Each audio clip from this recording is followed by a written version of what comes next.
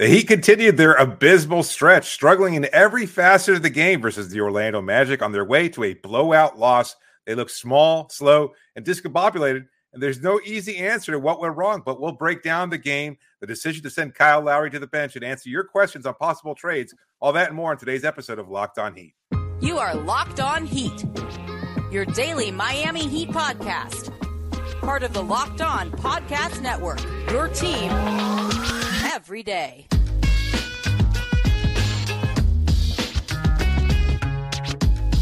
All right, welcome to Locked On Heat, your daily podcast on the Miami Heat. I'm Wes Goldberg, editor at allyoucanheat.com. Joining me as always is longtime NBA reporter David Ramil. However you're tuning in on YouTube, Odyssey, or your favorite podcast app, thanks so much for making Locked On Heat your first listen every day. Today's episode is brought to you by LinkedIn Jobs. LinkedIn Jobs helps you find the qualified candidates that you want to talk to faster. Post your job for free at linkedin.com/LockedOnNBA. That's linkedin.com/LockedOnNBA to post your job for free. Terms and conditions apply. The Heat might need to use LinkedIn Jobs to find some point guard help here, David. Maybe just some offensive help in general. Recording this Sunday night after the Heat lost to the Magic, 105-87 in Orlando. Miami has now lost 3 straight. They have failed to crack 100 points in 4 of their last 6 games. The offense is just struggling. We'll get to Kyle Lowry's move to the bench and what it means for his future and what it means for the Heat ahead of the trade deadline in a minute. But we'll start with this game. David, what went wrong? Everything, Wes. Everything went wrong. I don't think there's, an easy answer to this. They look small. You pointed that out as we were watching the game, and they just, obviously, the Orlando Magic, a good defensive team. They welcome back Franz Wagner, who was not in the lineup when Miami faced the same Magic team a couple of weeks ago.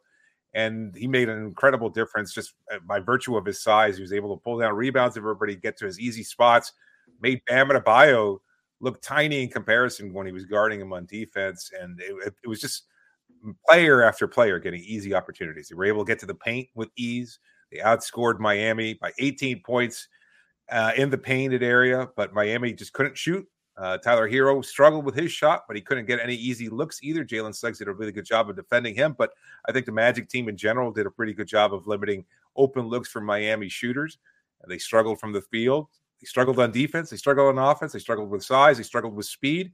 Again, almost every aspect of this game was a horrendous one for Miami, and I don't think that there's any one thing that you can point to as the reason why. So we can target each one and look at why they struggled so badly tonight. But I think there's just a lot going on with this team. And again, I don't think there's an easy answer for it. They stunk this game. Orlando has one of the best 5 defenses in the NBA for a reason. They're enormous. They make everything difficult for every team. Miami has one of the bottom 10 offenses in the league for a reason. They make everything for themselves very difficult. Nothing for them comes easy on that end. So you put those two things together, and this night should not be surprising even a little bit, right? The Orlando Magic, this is not your dad's Orlando Magic team anymore, right? This is a good team. This team is going to make the playoffs. This is not a team where Miami has their number like they have in the past. You mentioned the points in the paint. Orlando had 54. Miami had 36. They got crushed in the paint. I look at one thing in this game, and we can even zoom out on this point if we want. The Heat went 11 for 20 at the rim. I'm not talking about in the paint. I'm not talking about like on 2-pointers. I'm talking about point-blank shots at the basket, 11 for 20. Some of those were unforced misses, but a lot of it was forced misses because Orlando is so big. But even if the unforced misses are the ones that I have a problem with. 11 for 20 at the rim. That's a smidge better than 50%. That's awful. That's a terrible rate. Compared to Orlando, they went 21 of 27 at the rim. It's untenable what's going on with this Miami Heat team. From 3-point range, we can do this if we want to do it. Some people pointed to the lack of 3-point shooting after that loss against Toronto. Miami 12 of 37 overall from 3-point range, 32%. But to me, look, the 3-point shot is going to come and go. That's just the nature of the NBA. For most of the season, that 3-point shot has been there for Miami. I think they're closer to the 38, 39% from distance that they've been to most of the season versus the 32s to 35s and they've been during this tough stretch. I think the 3-point shooting will come back. But the rim thing has been non-existent all season for Miami. They get absolutely no rim pressure. They do not get to the basket. They are over-reliant on mid-range shots and floaters and post-ups and all that funky Jimmy Butler, Jaime Jaquez, who wasn't involved in this game, Bam Adebayo, like when they want to get to their sweet spots, but their sweet spots are all mid-range shots. And so it's just, this to me is the revealing of what I'm talking about now is these last few games. Again, 4 of their last 6 games, Miami has failed to crack 100 points. It is the revealing of what this Heat offense really is. There's no more smoke and mirrors. There's no more just kind of getting lucky. Defenses are keying in on them. We've seen a lot more early doubles on Jimmy, early doubles on Bam in the shot clock, which is kind of throwing off the rhythm of their offense. Tyler Hero has done his best in terms of trying to make some shots. Duncan Robinson has done his best in terms of making shots. But at the end of the day, you just need your athletic, strong superstars to get to the basket. And that's not happening right now for Miami. And it's grinded the gears of their offense to a halt. I'm very concerned about Miami's offense right now. Yeah, with good point. I think it's a good reason for you to be concerned. They are struggling. And I don't know. Again, I look at this game and I don't see anything specific that Miami could do better or has done differently. You pointed this out right before we started recording. You think it might be as a result of other teams figuring out the Heat and sending that double early. And I'm trying to look even a bigger picture and trying to wonder what's happened over the last couple of weeks. And I don't want to look at any one player because I know we did this when, well, maybe not us necessarily, but fans did this when you were waiting for Caleb Martin or for Jimmy or for Tyler or whoever was injured over the last month or so of the Heat season to come back and say, once this team is healthy, then we'll see this team fully unlocked. And I don't know what's changed over the last couple of weeks. The loss of Jaime Jaquez, I think, is a lot bigger and that it should be. But I also think it's having an impact because there are no fast break opportunities. There's no large athletic wing player who can get to the rim with relative ease. You can't dump it down to a posting up Jaime and watch him go to work with his good footwork and see him, score over bigger or smaller players because of that combination of speed and size. No fast break opportunities, no 3-point outlet that he provides. And I think the return of Jimmy Butler has muddled things to a certain degree on offense. And I'm not blaming Jimmy necessarily because we know what Jimmy Butler can do when he's fully engaged and at his very best. But we have not seen that from him of late. And I think despite the fact that he shot well from 3-point range, those were mostly desperation shots as the shot clock was winding down. It's like, I've still got the ball. And he was left open.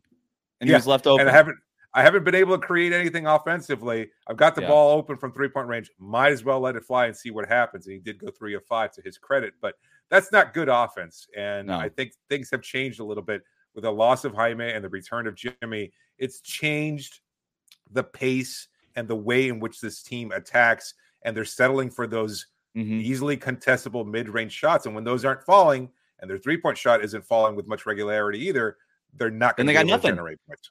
If you're not getting to the rim and you're not making the mid-range shots and you're not making the 3-pointers at an elite clip, like a league-high rate, then you're not doing anything. You're literally not scoring on offense, and that's what's happened with this team. They are not scoring on offense. I want to stick on the Jimmy Butler point there.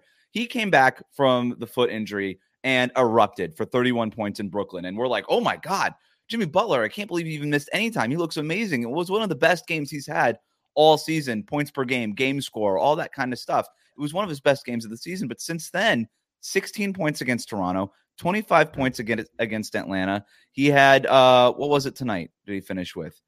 15 points tonight against the Magic. Like that shine came off real quick. He kind of exploded back onto the scene. And then he's kind of settled in. And he took 10 shots tonight. He took 10 shots against Atlanta, 11 against Toronto, and only 12 against Brooklyn. The difference against Brooklyn is he got to the line 16 times. And that throws off his field goal attempt numbers, right? It's because how much he gets to the free throw line, and those don't go into the field goal attempt numbers, even though he's getting a shot up, but just getting fouled and going to the free throw line. But just 5 free throws against Toronto, 10 against Atlanta, and then in this one, 2. And so now he's not even getting to the line as much. Miami has a problem with Jimmy Butler, and it's not nobody's doubting what he does in the postseason and what he's capable of doing and how he can carry this team. Jimmy Butler is a postseason superstar. He is not a regular season superstar. And what the Heat are missing is a regular season superstar. They don't have it. They do not have a superstar in the regular season. And every team in the East that is a playoff team has a superstar. Paolo Banchero is a better regular season player than Jimmy Butler. And that's not even I'm not even saying that as a hot take. I don't think it's even debatable at this point, right? Like, I agree. Franz Wagner is arguably a better regular season player than Jimmy Butler. And that's sort of what Miami is dealing with is we have this postseason guy, but we are absent of a regular season superstar. And we're trying to overcompensate for that stuff. And we're trying to figure out ways to be that. Like Jimmy Butler can be a regular season superstar once every week and a half, but that's about it. That's all, or at least that's all he's willing to give him right now. And I don't know how Miami figures that out because he's your best player. And sometimes you just need your best player to be your best player. And if it's not him and if it's not Bam, then I don't really know who it's going to be on this team anymore. Because guys like Tyler Hero and Caleb Martin and Duncan Robinson and Jaime Jaquez can only do so much. They can only do so much. None of them are top 20 players, and you need your top guys to be your top guys. But we'll get into more of this. We'll continue zooming out. We'll talk about the new starting lineup and whether or not we think that is going to be the case going forward. Plus, are Kyle Lowry's days in Miami numbered? We're going to talk about all of that next here on Locked On Heat.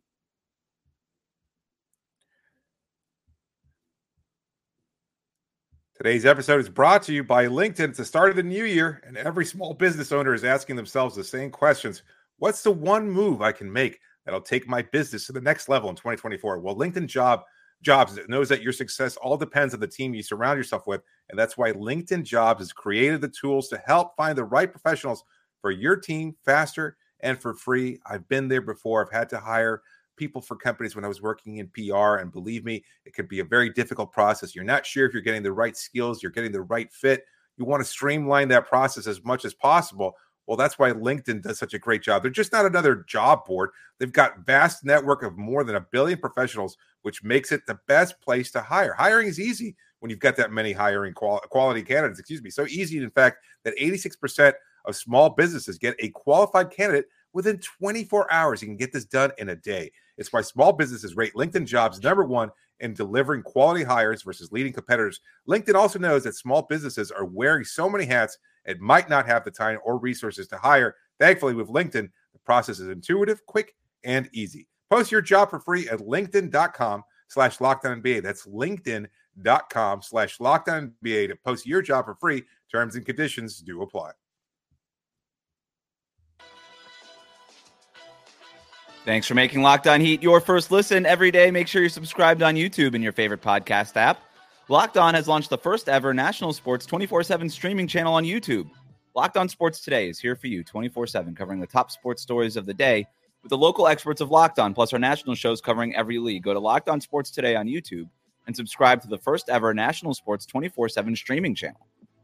Kyle Lowry came off the bench for the second straight game in this one. It's starting to feel like that situation is becoming untenable. We'll talk about that in a second here. But Miami going with this for the second straight game, a starting lineup of Tyler Hero, Caleb Martin, Jimmy Butler, Nikola Jovic, and Bam Adebayo. Before we get to the Lowry part of that, I understand the idea of Nikola Jovic, but he's also sort of quietly turned into a frog over these last couple of games. He's not giving him the transition stuff that he was. It seems like he's hitting a little bit of like that second year wall, almost like a rookie wall at this point at 20 years old. I don't know what it is, but he's just defensively, like he's doing the right things. I see it on the court. He's trying to stay vertical. You could see him sort of thinking through defensively. And I mean that in a good way. Like he knows what he's supposed to be doing. He knows the spots. He's definitely improving, but the jumper is very hit or miss. I think surprisingly so. Like that catch and shoot shot, he's streaky as a shooter. I think we kind of expected that to be a little bit better. He had an air ball in this one. They're trying to get him involved, but if they're not getting him involved, he's got a nose for the basketball in general, but it hasn't really been there, the last couple of games. I don't know how much of a worry I have about that because I do think he's sort of a ball hockey-ish kind of player. Like he finds a way to get the ball. But again, if he's not doing those things, he's not really providing much of anything. Still a good passer, a couple of nice entry passes into cutting players or Jimmy when he was trying to post up. So overall, I think there's still some potential there. As far as the running game, though, like nobody's keeping pace and nobody's bothering to ignite that fast break that we saw. And again, maybe that's the loss of Hyman. Maybe that's the return of Caleb and Jimmy. A lot of different factors there. Nobody willing to push the pace, really. And so there was one play where he pulled down the rebound. And we saw this when he was playing his best, maybe 2.5, 3 weeks ago. He would just take the ball, just go right into overdrive and ignite the fast break. This time he got the rebound, held it for a second or two, then just dished it calmly to Jimmy to watch him walk the ball up. It's like, well, what the hell is that for? Like, what's the point? This is sort of what you're talking about before is how Jimmy's inclusion kind of slows the pace down for everybody else because everybody's going to play like the best player, right? They're going to go as the leader goes, and Jimmy goes slowly. And I'm with you on it. Look, Jimmy Butler is not the issue with this team, but I do think the issue is when Jimmy Butler is dictating the pace but not Yes. leading he's dictating the pace, but not pacing the game and scoring. And that's the problem. And that works in the playoffs when games slow down and defenses intensify and you get And when he foul calls. shoots. Yes, and he's willing to shoot and ignite things, etc. And he is the offensive engine that can drive your team. During the regular season, it's more kind of like a sputtering, running out of gas sort of engine, and it takes its time. It's like, let me just get to the gas station, even though we're running on empty here. I'll do my best, but I'm not really looking to push it to next gear. And a lot of side-to-side passing with no real intent, and I use that word because I know Eric Spoelstra is probably going to say it. We're not listening to the post-game press conference before we recorded this, but he's going to be asked about the offense, and he's going to say we need to do something. We need to do more things with more intent. We got to be more intentional. All these things, and I've always wanted. He's been using that word for a couple of years now, and I've always kind of wondered what he really means by it. And I think he does mean just get to the basket, move north south, hard cuts, hard screens, and they've also sort of keyed on the referees have sort of keyed in on Bam Adebayo's moving screens the last week, and that's been a problem for him.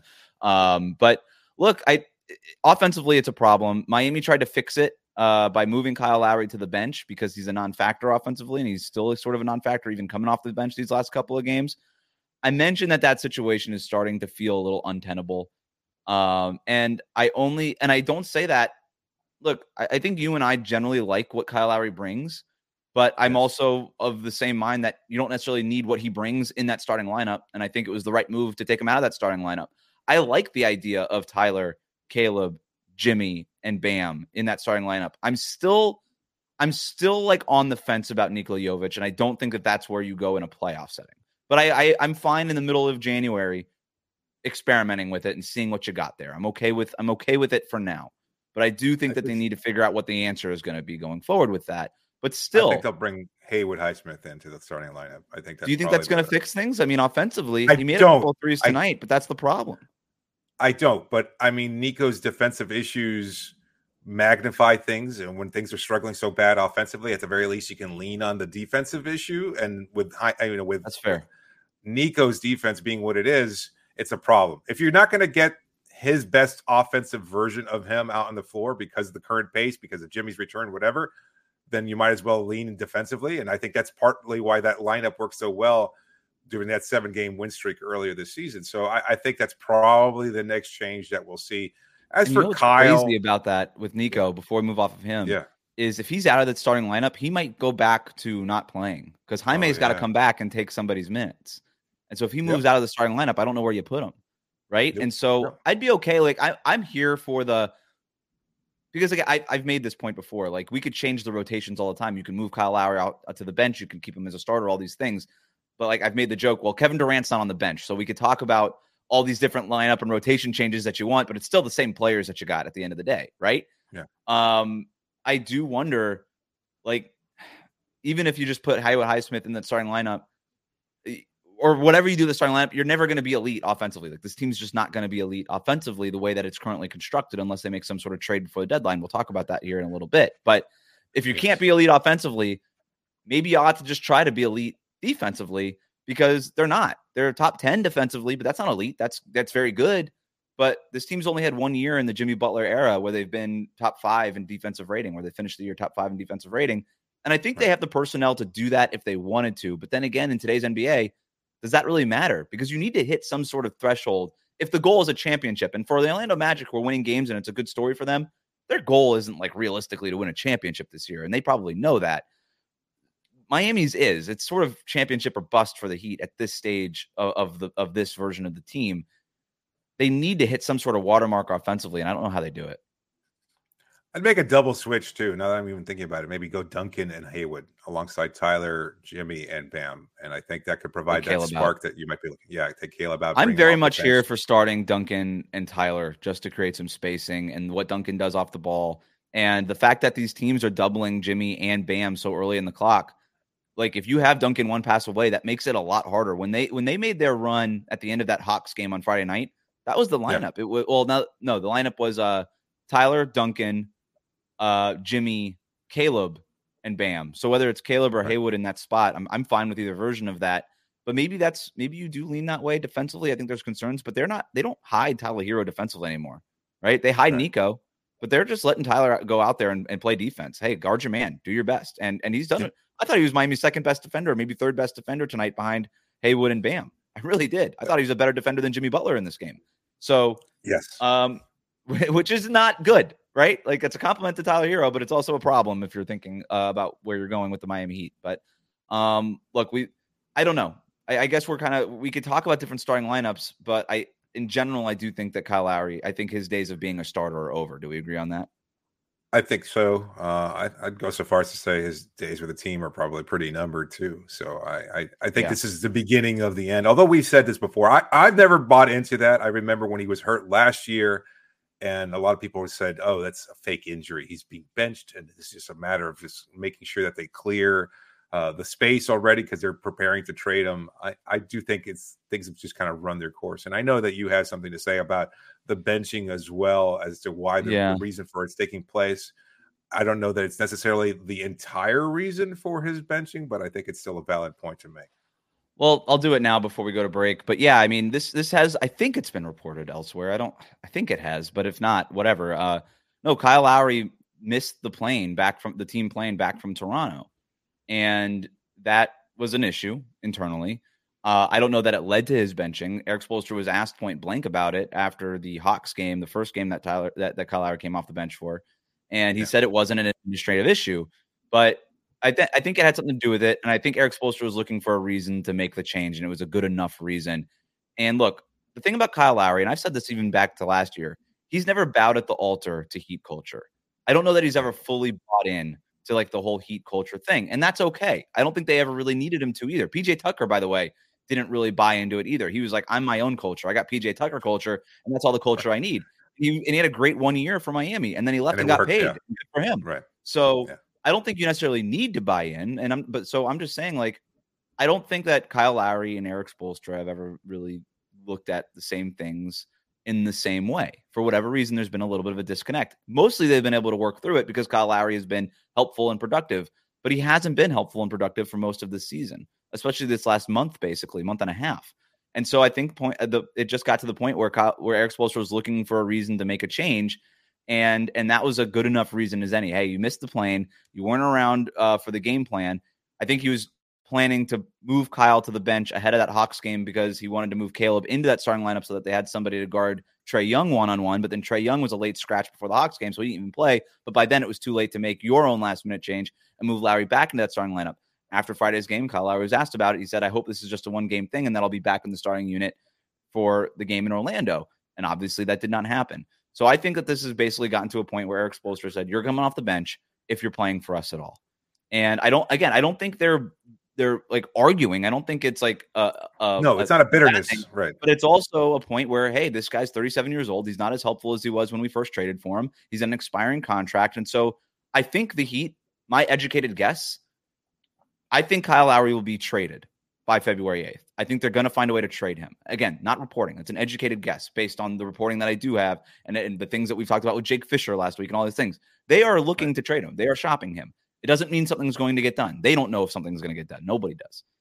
Right. But I think they're actively looking for it, and I think they'll find something so that they can get something back for the expiring contract. But I think it's the expiring. It's the fact that he's 37. It's the fact that they need to figure out something to do with the salary cap spot. All these reasons that we talked, those are bigger factors into why they are going to trade him more than just like his attitude. I don't think they really care about the attitude as much as these other like Excel spreadsheet, very real things that they have to deal with. So we'll talk about what a trade could look like and what's next for Kyle Lowry here in a minute. We'll talk about that next year on Locked On Heat. Today's episode is brought to you by BetterHelp. BetterHelp, look, it's right trespassing years. Everybody wants to make resolutions right, changing themselves instead of just kind of building on what you're already doing right. But maybe you've finally organized one part of your life and you want to tackle another, or maybe you're taking supplements every morning and now you want to actually eat a good, healthy breakfast too. Well, therapy helps you find your strengths so you can ditch the extreme resolutions and make changes that really stick. It's all about getting that balance and finding ways to build on better habits, kind of like this team, right? You want to continue throughout the season, build on better habits. Unfortunately, we're not seeing evidence of that over the course of the season. Maybe they could try some therapy. And if you're thinking of starting therapy, well, then you should give BetterHelp a try. It's entirely online. It's designed to be convenient, flexible, and suited to your schedule. You just fill out a brief questionnaire and you get matched with a licensed therapist, and you can switch therapists at any time for no additional charge. If you want to find somebody different, you want a different voice, or maybe your schedules don't align necessarily, you try somebody different, you can do so, no charge. Celebrate the progress you've already made and visit BetterHelp.com/LockedOnBA today, and you can get 10% off your first month with BetterHelp. That's Better, H-E-L-P, help.com. That's BetterHelp.com/LockedOnNBA. Today's episode is also brought to you by FanDuel. The NFL playoffs are heating up, but there's still time to get in on the action with FanDuel, America's #1 sportsbook. And right now, new customers get $150 in bonus bets guaranteed when you place a $5 bet. That's $150 in bonus bets. And the app is so easy to use, and there are so many different ways to bet, like live same-game parlays. You can find bets in the new Explore tab, and you can make a parlay in the Parlay Hub, the best way to find popular parlays. And there's so much more, but only if you use the app. Go visit FanDuel.com/LockedOn and make your first bet a layup. FanDuel, the official partner of the NFL. Thanks for making Locked On Heat your first listen every day. Make sure you're subscribed on YouTube in your favorite podcast app.